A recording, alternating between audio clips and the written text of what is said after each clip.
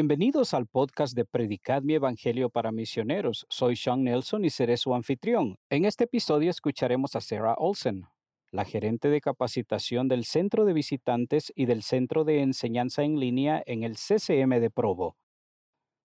Hoy hablaremos de cómo ayudar a otros a nutrir sus intereses en el evangelio de Jesucristo y cómo podemos hacer eso, particularmente en un entorno en línea. Esperamos que disfruten de este episodio.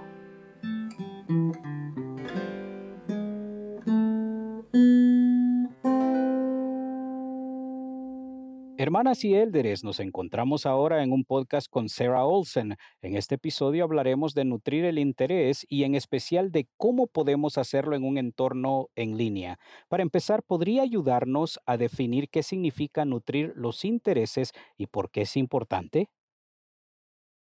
Claro que sí. Algo que me ayuda es pensar en las personas en un espectro, o en otras palabras, en una línea.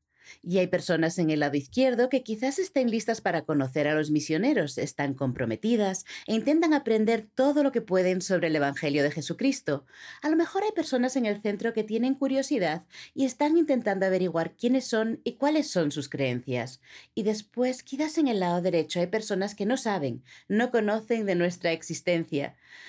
Me he dado cuenta de que no importa dónde estén en el sendero, siempre les podemos invitar a acercarse un poco más a Jesucristo. Cuando pienso en nutrir a las personas, depende de dónde se encuentren en ese momento y de sus necesidades. Queremos darles una invitación o una oportunidad para que tomen el siguiente paso y se acerquen a su Salvador Jesucristo. Conozco otra analogía que puede ayudarnos y es la analogía de la escalera de peces. Si se imaginan a los peces que están intentando nadar a contracorriente en el río para poner sus huevos o comenzar sus familias, y después el hombre construye una presa que les impide nadar a contracorriente, lo que ha hecho el ser humano es crear una escalera para los peces. Son una serie de pequeños pozos al lado de la presa donde los peces pueden saltar de uno a otro y al final saltan sobre la presa. Creo que el Señor nos ha pedido ser pescadores de hombres, y para que un pez llegue a la presa tiene que ir paso a paso.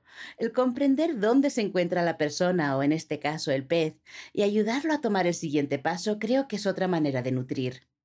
Me gusta mucho esa analogía, ya sea el hombre o el misionero que construyó el estanque en primer lugar para ayudarles a pasar de un lugar a otro, o sencillamente dando ánimo o averiguando el lugar en el que se encuentran y ayudándoles a llegar al siguiente lugar. Creo que es una buena manera de ver cómo se ayuda a los demás. Sean, ¿me permite decir una cosa más sobre cómo nutrir? Si mira la versión digital de Predicad mi evangelio y hace una búsqueda, la palabra invitar aparece 37 veces. Pero si busca la palabra ayudar, aparece 142 veces, que es casi 5 veces más que la palabra invitar.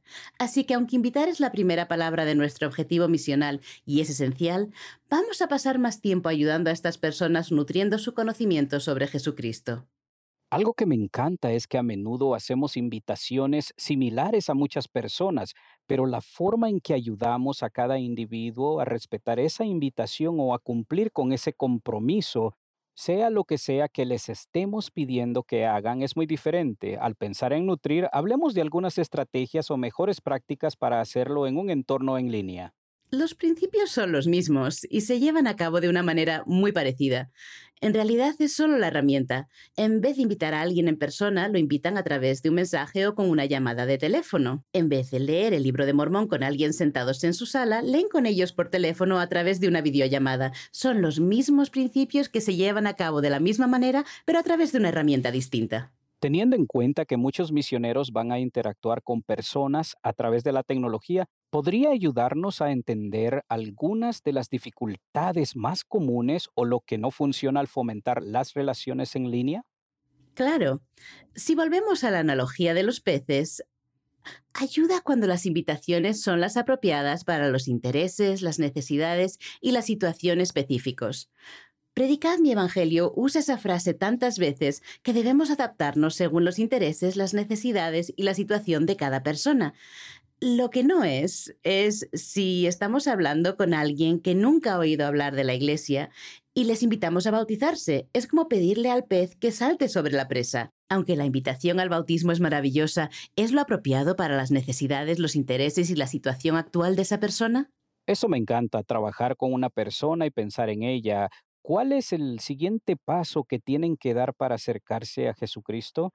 De nuevo, eso va a ser muy diferente para cada persona, pero si pudiéramos pensar de esa manera en lugar de cuál es el objetivo final para esta persona, que obviamente queremos tener el panorama general en mente, deseamos superar el inevitable estanque, ¿qué necesitan hacer en las próximas 24 o 48 horas para acercarse a Jesucristo? Otro obstáculo con el que nos podemos encontrar es lo que se llama enganche y engaño, donde aprendemos por un lado pero terminamos con algo completamente diferente que no queríamos. Como misioneros podemos atraer sin querer a alguien con una Biblia gratis u otra oferta que les parece interesante, pero luego se sientan a charlar con nosotros y ni siquiera mencionamos la Biblia, hablamos directamente sobre José Smith y la restauración. Y aunque José Smith y la restauración es nuestro mensaje y es muy importante, tenemos que ser sensibles con esa persona, sus intereses y sus necesidades y encontrarlos en el punto donde están. Es un gran consejo, especialmente para ustedes como nuevos misioneros. Espero que lo asimilen a fondo. ¿Se le ocurren otras dificultades? Pienso que hay uno más que me gustaría compartir en este momento, y es que a veces, una vez que hacemos la invitación, pensamos que ya hemos cumplido. Pueden invitar a alguien a montar en bicicleta, pero si de verdad van a enseñarles a montar bien, van a tener que estar ahí para recogerlos cuando se caigan y limpiar las heridas de sus rodillas y animarlos cuando cometan errores. En verdad, así es como pasamos mucho de nuestro tiempo como misioneros, ayudando a las personas a hacer convenios y guardarlos. Eso me parece genial. Tal vez un ejemplo de aplicación sería que no solo invitaran a alguien a leer el libro de Mormón y le entregaran un ejemplar y esperaran que tenga una experiencia increíble, sino que tendrán que sentarse con ellos, abrirlo con ellos, ayudarles a descubrir lo que son las escrituras, cómo funcionan y leer con ellos, detenerse y analizar, compartir ideas adecuadas, historias, sentimientos, todas estas cosas que Predicad mi Evangelio nos anima a hacer. No es solo la invitación lo que tiene peso, sino el ayudar a esta persona a hacer eso. De nuevo, eso será muy diferente para cada persona. Exacto, eso es lo que yo creo que es el nutrir, es prestar ayuda. ¿Podría compartir con nosotros alguna historia de éxito que haya escuchado? Sí, le daré un ejemplo. Algunos misioneros en Texas crearon una página de Facebook donde pusieron imágenes de Jesucristo y otros mensajes inspiradores. Había una mujer en el área que no era miembro de nuestra iglesia, pero que era muy cristiana y deseaba llenar su vida con cosas sanas y maravillosas. Encontró y comenzó a seguir la página de los misioneros. Los misioneros pusieron un comentario sobre Jesucristo y esta señora contestó con un sencillo amén. Los misioneros le enviaron un mensaje privado y dijeron: nos alegra que le haya gustado nuestro comentario. ¿Nos puede decir por qué le gustó y compartir cuáles son sus sentimientos sobre Jesucristo? Empezaron la conversación en el punto donde ella se encontraba y se conectaron a través de Jesucristo y su amor por él. Después, cuando creció su interés en el evangelio de Jesucristo, le ayudaron a bautizarse y a ser miembro de la iglesia. ¿Qué manera más normal y natural de hacerlo al ver un comentario en una publicación y responder con un me gusta o dirigirse específicamente a esa persona y entablar una comunicación? ¿Algún otro pensamiento o sentimiento sobre el tema de nutrir intereses que quiera compartir para terminar? Bueno, Sean, no todos saben esto, pero yo trabajo muy de cerca con los misioneros de los centros de visitantes. Se pueden imaginar la variedad de personas que pasan por un centro de visitantes. Algunos no tienen ni idea sobre quiénes somos ni cuáles son nuestras creencias. Otros son autoridades generales.